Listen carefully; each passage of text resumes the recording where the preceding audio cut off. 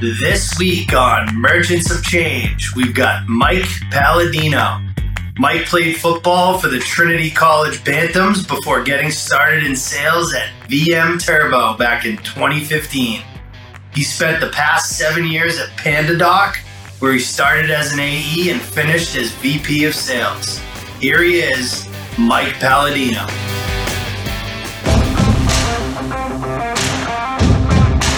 I'm J.R. Butler, co-founder of the Shift Group, and you're listening to Merchants of Change. This is a podcast about transferring the skills and behaviors we acquire as athletes into being a professional technology salesperson. Each week, we'll introduce you to a top performer who will help us understand how they became professional merchants of change.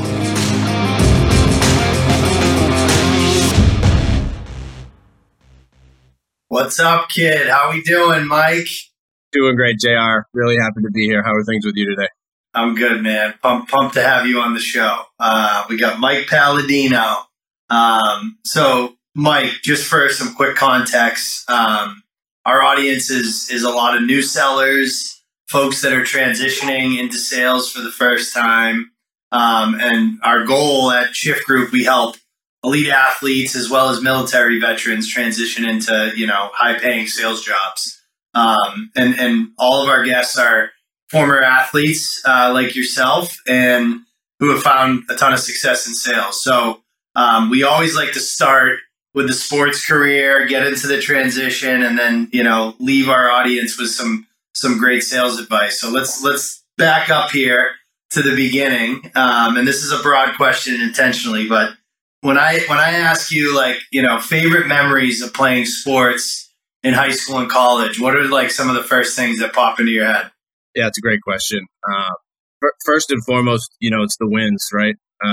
Taking a lot of hits to the head in the career, so I don't really remember specific stats or one game over another except for those wins, and more specifically, sharing those wins with your buddies and your teammates. And in a genuine way, it's really sharing those results with people that you really care about that I remember the most. That and the social side of things, long AAU weekends or double sessions, in the sun. Anywhere where there's opportunity to build camaraderie are really the things that I remember and feel nostalgic about when I think about sports career, Those trips when you're young are just the best, dude. The hotel room, the rug hockey, it's unreal. I heard a story about reading letters to your teammates. What's that all about? Yeah, that's kind of niche, but it was a role that was bestowed upon me at Trinity as a senior, and it's kind of a locker room tradition where on the Friday before game day, everybody airs out their grievances from the previous week in a public way, but in a anonymous way if you want. So oftentimes it's a anonymous letter calling out somebody for messing up an assignment or maybe doing something socially the weekend before that was a no-no in the locker room, even the opportunity to kind of give it to your coaching staff in a private way a little bit too, but all with the hopes of kind of agreeing to overcome your conflicts in a humorous public way in front of the team. And so I was fortunate enough to, as a senior, be elected as the person to read those on a weekly basis. And really, really fun and really, really proud moment, even if it sounds kind of silly from a cultural locker room side of things, That's amazing. So it's like football's version of kangaroo court. I love that. Yeah, that's exactly right. And it gets pretty humorous too.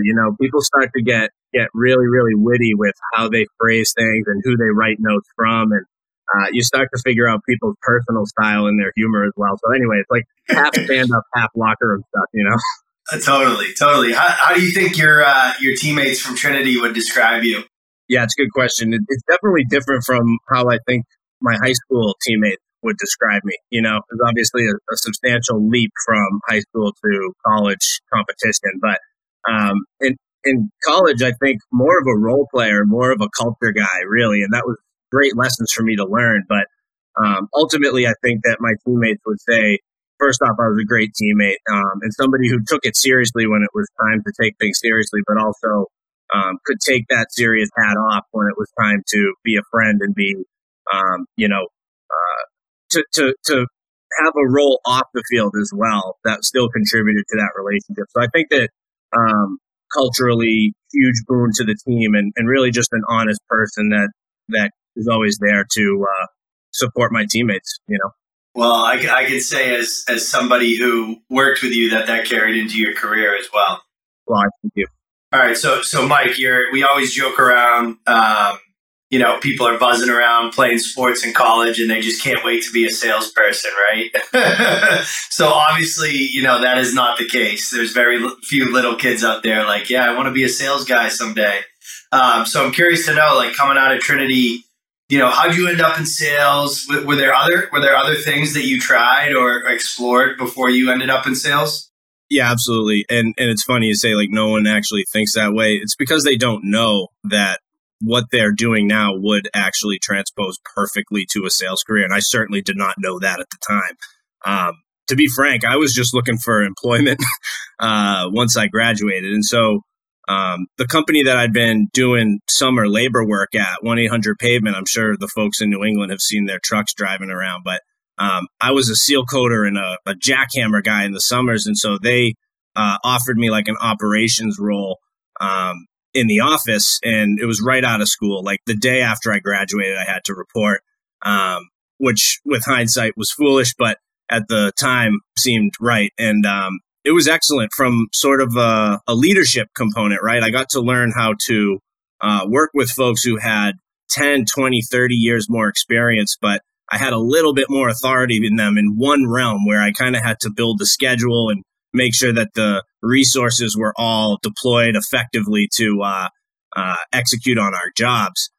It was a family business, though. So while I felt like I was kind of a part of a team and I felt like I could use some of the skills that I had previously in a very effective manner, I knew that there was kind of a ceiling because my last name was different than the owners, right? So that's actually when I started over, which just sounds crazy to start over at 25, with hindsight right now, but joined a cold calling machine and finally hit my foray into sales that way. Immediately hooked.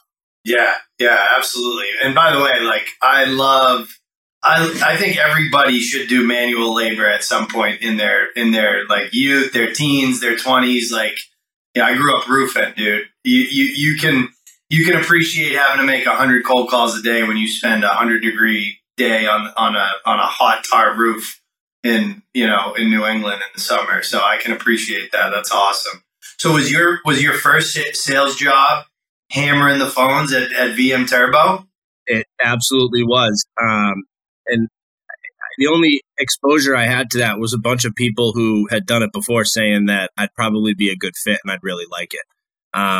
And so, yeah, one day I think I came in for a second stage interview or something like that to see the office, went down to Boylston, and opened those doors and saw, 300-400 guys and gals, what felt to me in a locker room going to work. And I was like, whoa, this is cool.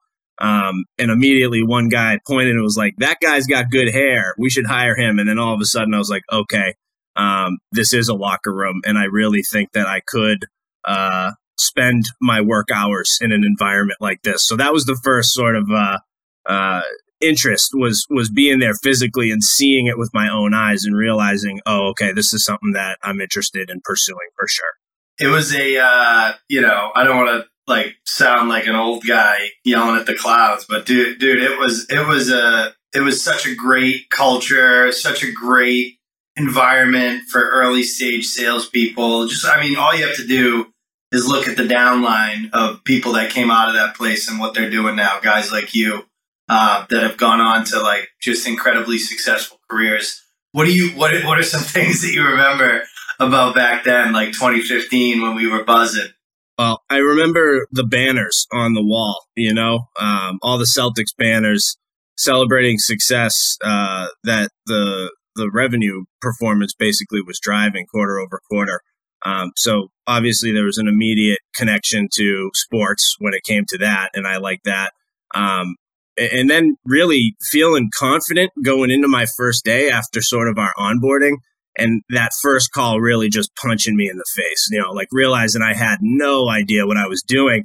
But I knew I was interested in cracking the code, so I ended up starting to do, practice cold calls with my dad, with my friends, anybody who would listen to, somebody who was so ignorant about virtualization try to communicate something of value in a cohesive way. But ultimately that type of work ethic is what kind of got me to very quickly, once I figured things out, having like a high volume of positive conversations that, maybe weren't qualified just quite as they ought to be, but certainly convincing people to take time at the very least. So I knew I had a little bit of skill once I felt comfortable, but it was scary, especially sitting around all those folks that seemed like they had it all figured out, even though that was probably BS with hindsight too. But, you feel that social pressure to want to perform, and that's a place where you feel comfortable when, you're people like us. So.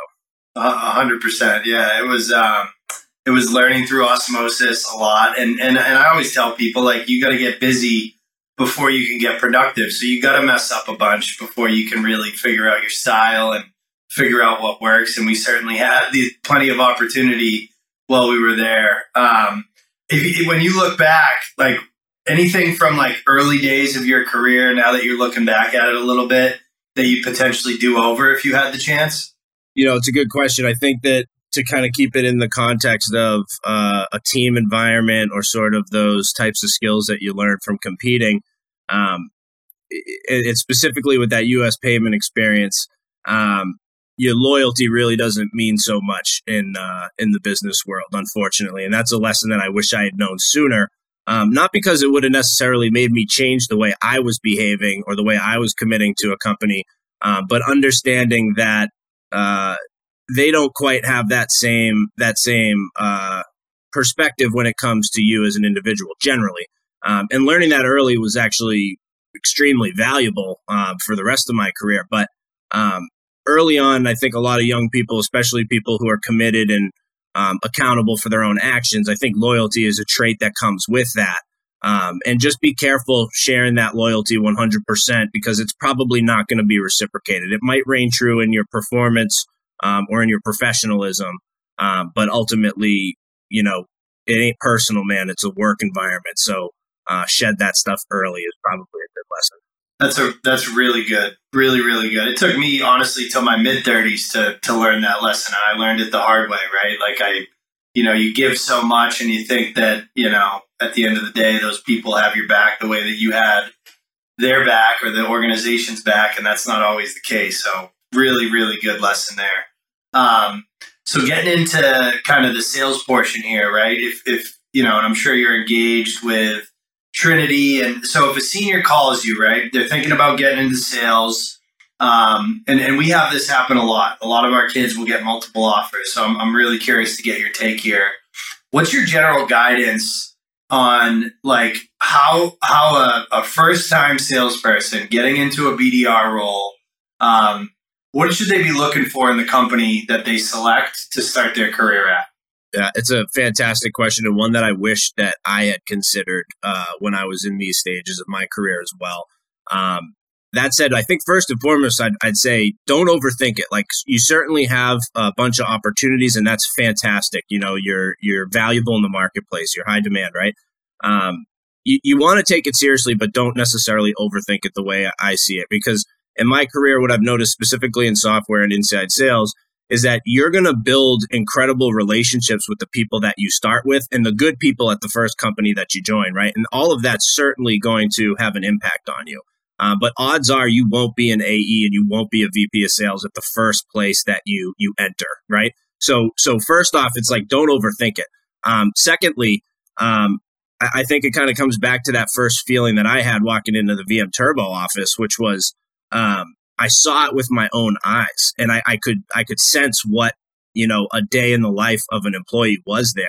And I'm a visual learner, and I need to see things, right? So I would just encourage people to try as much as they can to see what a working day looks like. And I know that might be harder and harder with virtual work environments and all of that jazz in the world we're in today. But do anything you can to see what a day in the life of a average employee is. Try to suss out how other employees who are currently there kind of feel the same way about their day to day.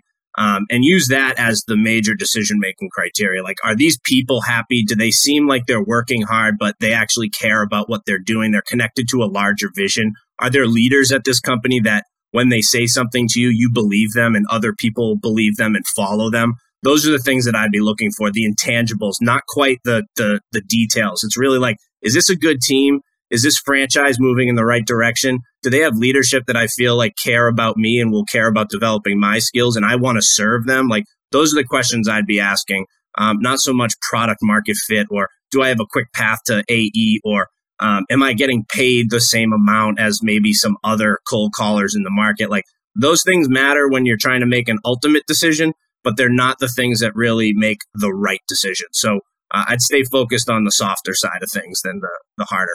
I couldn't agree more. We have kids that make decisions based off of a 5K gap in base salary. When I know deep down, I'm like, hey, this leadership team is a much better fit for you. You're gonna gel here, and you're gonna work for people that are gonna teach you. And that first leadership organization that you work underneath is so important, right? Like, we just look at, like we talked about, all the people that came out of Turbo, because we had some leaders there that really gave a shit and like really helped kids start their career on the right foot. I remember when you left Turbo to go to PandaDoc. I remember I had coffee with your CEO down in Panera Bread, and after I met him, I'm like, Mike, this is a cool company. Like, great job, great choice. And you had an unbelievable run there, and I knew it was going to be a great opportunity. Tell us a little bit about what that run was like for you.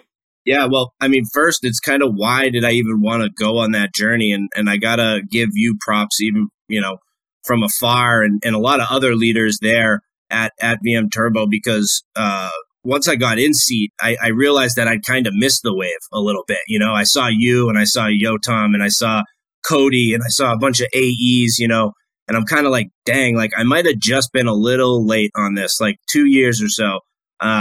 And what I was looking for was a place where I could be like you guys, and make my impact on a business, be one of the first kind of sellers to actually, throw their weight around, and then, potentially take on more responsibility as I could. So I saw you guys and I was like, hey, I could connect my previous experience to this world if I'm successful as an individual contributor. So I was looking for the place to do that, and I got really, really lucky.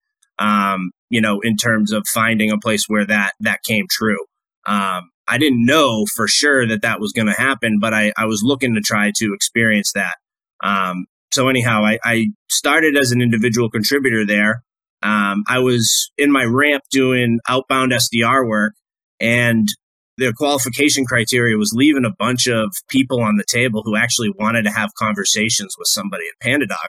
And so I created my own little full cycle selling motion where I would source opportunities and kick those to the AE, but the ones that weren't qualified based on the criteria, I would give them a good experience and try to bring them to close. And it wound up that there was this incredible efficient motion where I could source and close, and somebody else is closing huge ACVs all from the same list of leads. And so from there, the operations guy was like, hey, you didn't ask for permission to do this, but it's working. So can you do it with like 4 or 5 more people? And I was like, yeah, like didn't even think about it. I was just like, yes, I can do that, and fortunate enough, it worked out. I took a bet on myself, and ended up scaling just that puppy to like 25 or 30 people. And once that happened, the founders trusted me, and they were just giving me more and more opportunity to do what I did well. That's amazing. It just shows like, great players can be great players in any environment, but the ones that are going to really rise and shine are going to do it in the perfect environment. And PandaDoc was that for you. What do you like looking back now? And I love like ask for forgiveness, not permission. Perfect. But what else do you attribute your success at PandaDoc to, you think? Yeah, I mean, it sounds corny, but I was an East Coast guy coming into a West Coast culture. which I actually liked. You know, it was going from VM Turbo where the guys were pretty chill. It was still a pretty hardcore experience, you know, whereas people were wearing white tees in the office and, you know, flip-flops and all that jazz. And I liked it. It was different, but I knew immediately that I had an edge, at least from a work ethic standpoint. So when other folks were kind of leaning into that West Coast lifestyle where the employees' sort of mental health is important, it's like, yeah, of course. I found a really good balance of using that type of culture, but also using it to my advantage from a performance standpoint. So I was out working people immediately. The other piece was I'm a pretty humble person when it comes to learning. So I was just stealing stuff that was working for other people that I would hear. I wouldn't even hear how it was received on the other line. It was just like, oh, I like that. I'm going to package that into my cold calling or into my full cycle sales deal. So like another thing is some folks, like, they want to figure it out for themselves and they want to be isolated in their ramp or something like that. And I get that from like a competitive and an ownership standpoint. But if you get into sales, you understand you need to diversify your opportunities and you need to try to be as flexible as possible to try things that work for you.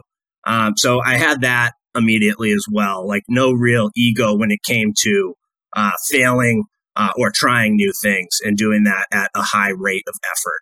100%, dude. And like you made a point there.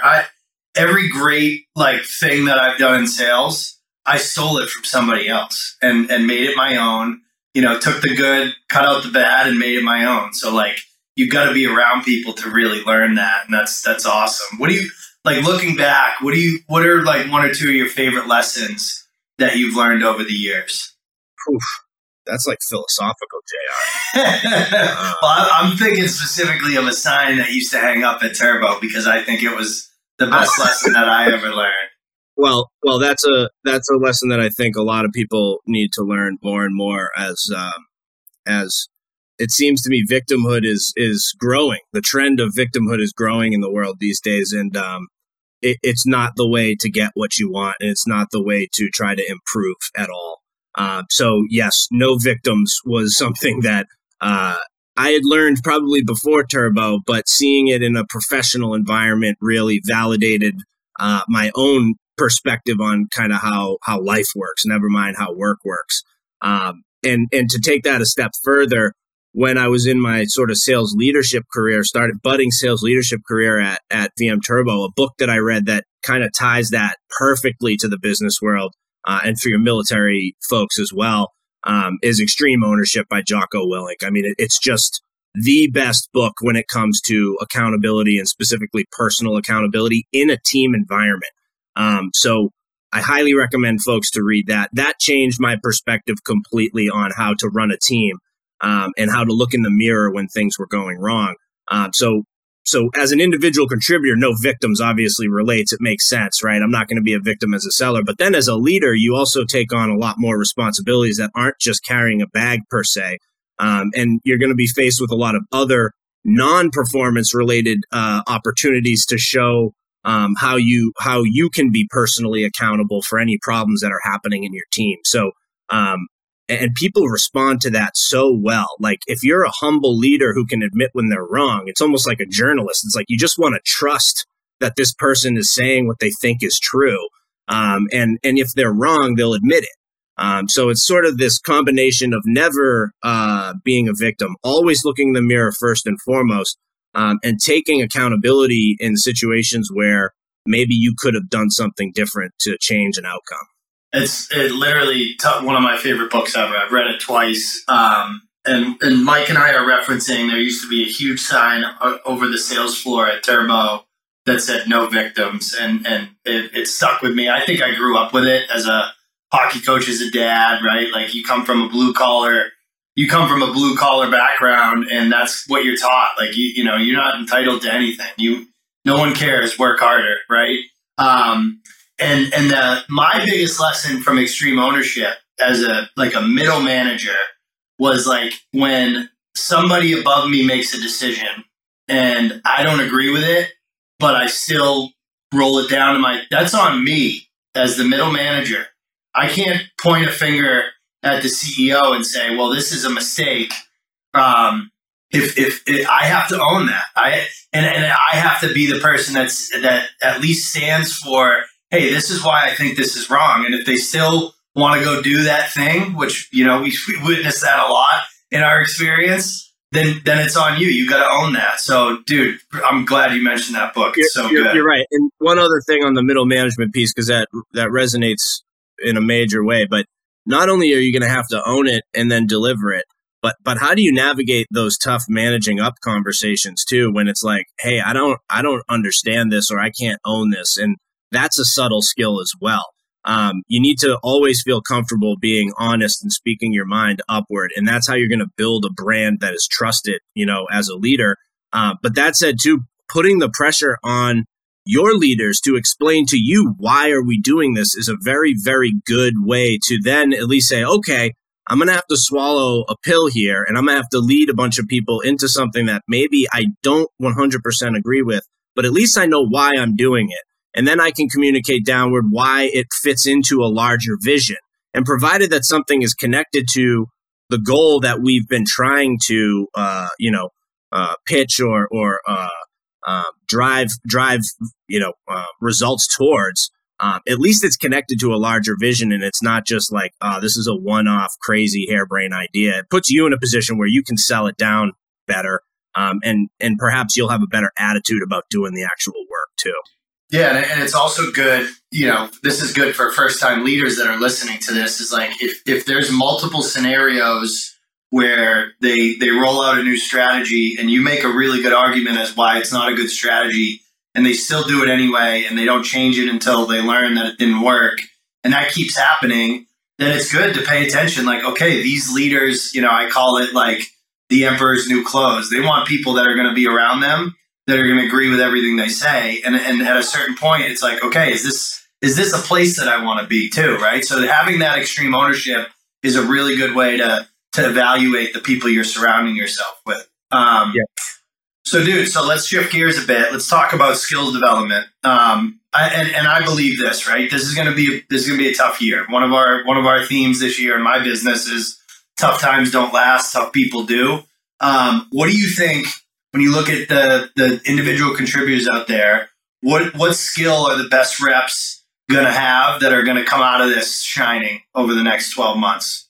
Well, I think it's a good place to kind of focus on the attitude that it takes to be a solid seller, the mindset that it requires, which is one of resilience and like immense grit, right?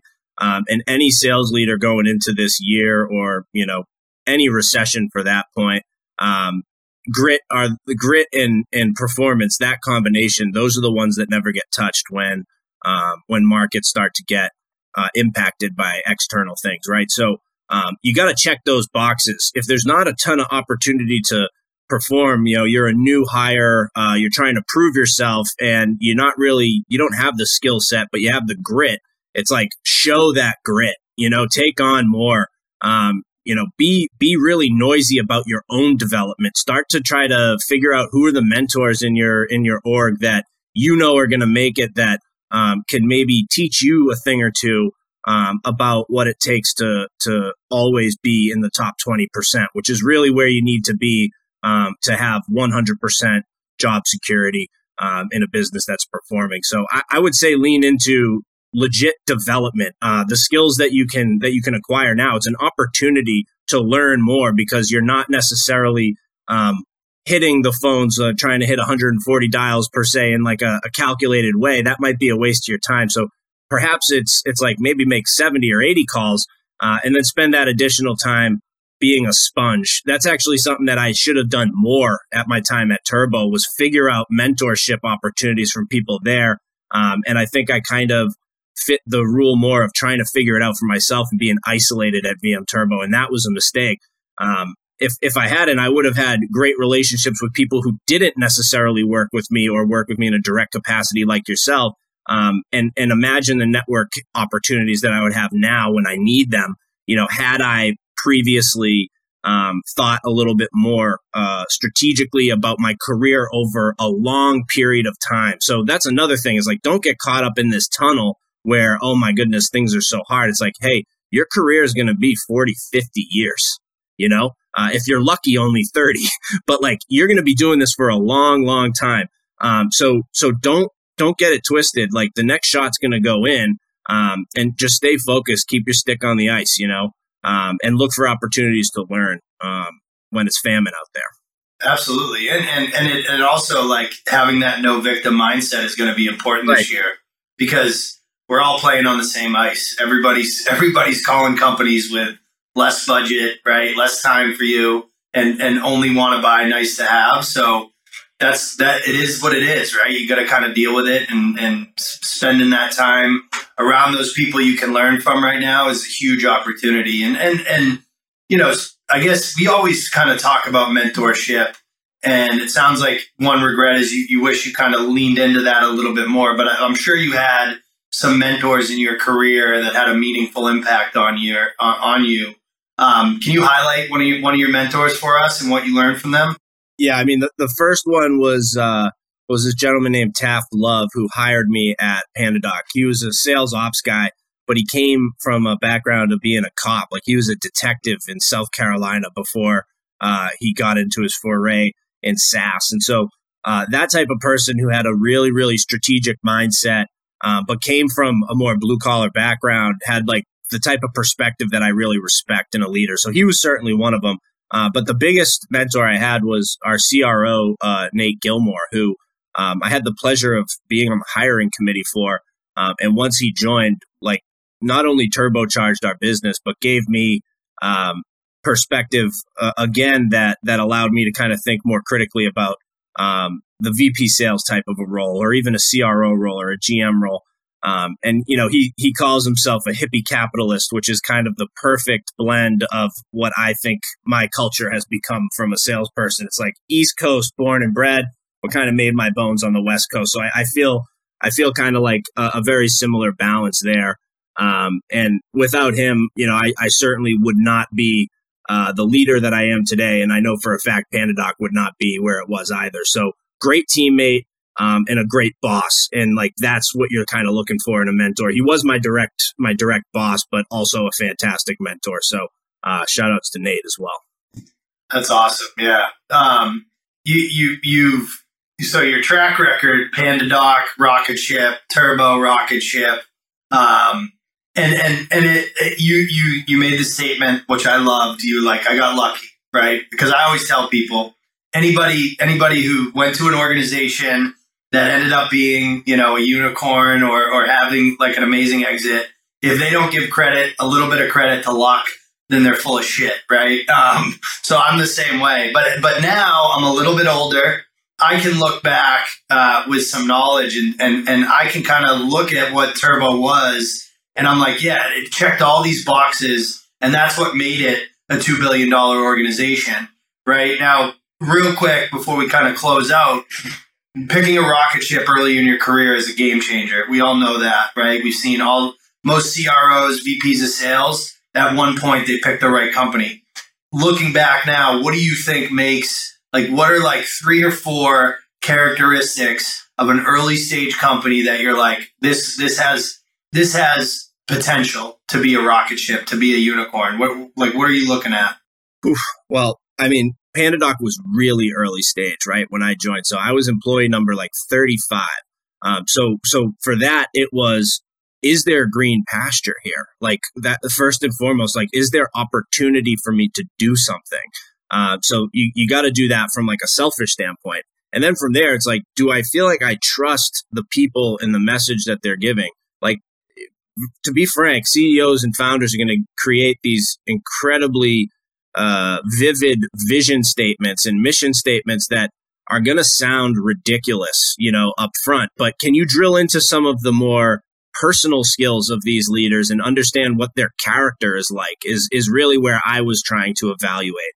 The other thing too is just kind of back to the first sort of topic we were discussing. It's like the leaders in the company, if there are some there, evaluating them because they were in the same shoes as you. Like, why did they choose the company? So like you have some data sets, some data points that you can mine if you're talking to folks that you feel like you trust or you might want to follow. The other thing too is like just asking people why they're motivated to do what they do. that are currently employed at that company, right? If the answer is some altruistic thing, then it's like, okay, maybe I don't necessarily trust that. But if the person says, hey, man, I got an opportunity to crush it and do exactly what I want to do here, and I trust that guy over there to keep that dream alive, like super high level are the things that I was evaluating, because the people are the reason that rocket ships exist, right? Like, sure, the product market fit, is the product actually doing what it says it does? Obviously important. Every seller needs to check those boxes.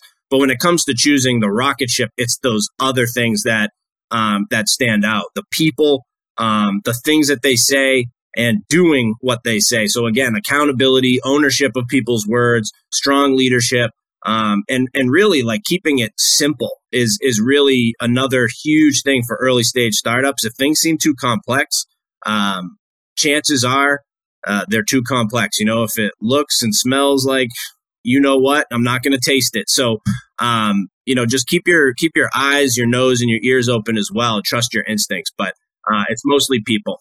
I couldn't agree more. There's a million technology companies that we've never heard of that had product market fit. They had unique differentiation. They had all those little tangible ingredients to be a unicorn, and nobody ever heard of them because they didn't execute, and people execute, not technology. So I couldn't agree more. Right. All right, dude. Last two questions. We always ask every guest these two. The first is, we want you to highlight a skill that makes you an elite seller. What do you think your elite selling skill is? Well, I almost stepped on this answer when you were talking about luck, because I agree with you. Like, you got to be humble and you got to say you're lucky, but you also had you had an impact on your own outcome. So it's a mix of those two things. So what I would say is actually manifesting luck, which is a skill. Like, this is a real thing. I don't mean that like a general definition. It's like the classic definition, like luck is where preparation meets opportunity. So if you're preparing and you know where opportunities exist, you can create your own luck a little bit. And you can increase your odds of winning by working hard, always trying to be in places where opportunity knocks. For example, for the hockey guys, right? I could not skate to save my life. And, I love playing hockey for the social reasons. In Arlington, everybody plays hockey, like you got to. But I scored goals. Like, I scored a lot of goals. And the reason I did that was because a coach of mine said, good things happen when you put the puck on net. And it's like, okay, so if I'm prepared to shoot and I'm aggressively seeking opportunities to simply put the puck on net, from a competitive perspective, I'm creating luck. And that, when you miss the net or you miss the goalie, the goalie saves it, as a scorer, you need to think about the next shot going in. So it's also having a quick memory and forgetting things that don't matter. But manifest luck. And if it doesn't happen, just keep that stick on the ice and put them on net, If you didn't believe it already, there's proof that our East Coast boys spent some time on the West Coast with the use of manifest. I love it. That's awesome. So, dude, you probably remember this from Turbo, but I'm big on, like, just because you're not a professional athlete doesn't mean you're not a professional. And I really, every time I've led teams, and I do it now with our kids, it's like, hey, you got to approach this like a profession. And I think the highest praise you can give someone is calling them a pro. This is a sales pro. So just tell us, what does being a pro in sales mean to you? Well, being a pro, I think first you got to kind of try to observe what you think a pro looks like and start to kind of define that, right? You obviously know what a professional athlete looks like, but you might not know what a professional seller looks like, specifically early in your career. So create some heroes, point to some guys or gals that you see, and try to mimic their behavior, even if that's from afar. So first you got to define it, I think, for yourself, because obviously it's kind of amorphous in general, like what's a pro seller? But then it comes down to actual like tactics, right? Like what 10,000 hours to mastery, I think, is like a really, really good idea. Like, you got to do something for a very, very long time before you're going to master it. But the real lesson in that is like deliberate work over busy work, like staying focused on the things that you need to work on or that are working. You don't need to be a huge hardo, But like, have that work hard, play hard mentality. Just make sure you're doing the work that is focused. So work smart and hard, not work smart, not hard. Work smart and hard, I would say. We already kind of touched on personal accountability. So again, extreme ownership. Like I think that you even see this in professional sports. Like the folks that I admire in professional sports are usually the people who take ownership of losses or take ownership of bad plays, or coaches that protect their teammate, their players when they made a mistake, right? So I'm looking for that personal accountability in the people that I surround myself around, because in my opinion, that is a professional trait to identify opportunities for growth, both in yourself and others. And then lastly, which kind of ties into the accountability piece, is actually humility. So certainly always be closing, and don't lose your confidence at all, but always be closing, but really always be learning. If you aren't constantly stealing, if you're not practicing, you're not putting your own spin on things, you're going to grow complacent, because of pride. And I think a lot of people experienced that the last 2 years in the marketplace, where, COVID was inflating performances in a lot of ways. And, people got a little too comfortable. And, I think you're seeing that experience on the other end when folks are getting laid off and wondering why. It's probably because you were a little too proud. So anyway, but pride is the source of all sin. So keep that in mind. Humility is the source of all improvement. So if you want to remain a high performer, you must constantly improve. Therefore, you must be humble as well. I'm gonna cut this clip up, and I'm gonna tag every single LinkedIn influencer who's been a BDR for 18 months that gives advice out, because I couldn't agree more, Mike. That was awesome. Got me fired up, buddy. Dude, unbelievable combo, Mike. Thank you so much for your time, pal. We really appreciate it. We got another required listening episode for our candidates, so thank you so much, dude. Same here, man. It's an honor. And if there's anybody out there listening that wants to take the conversation any further, like, hit me up on LinkedIn. I'm happy to chat with anybody in this network. Love it. This wraps up this episode of Merchants of Change. If you enjoyed this episode, the most meaningful way to say thanks is to submit a review wherever you listen to podcasts. If you're interested in working with us, please come find us at www.shiftgroup.io.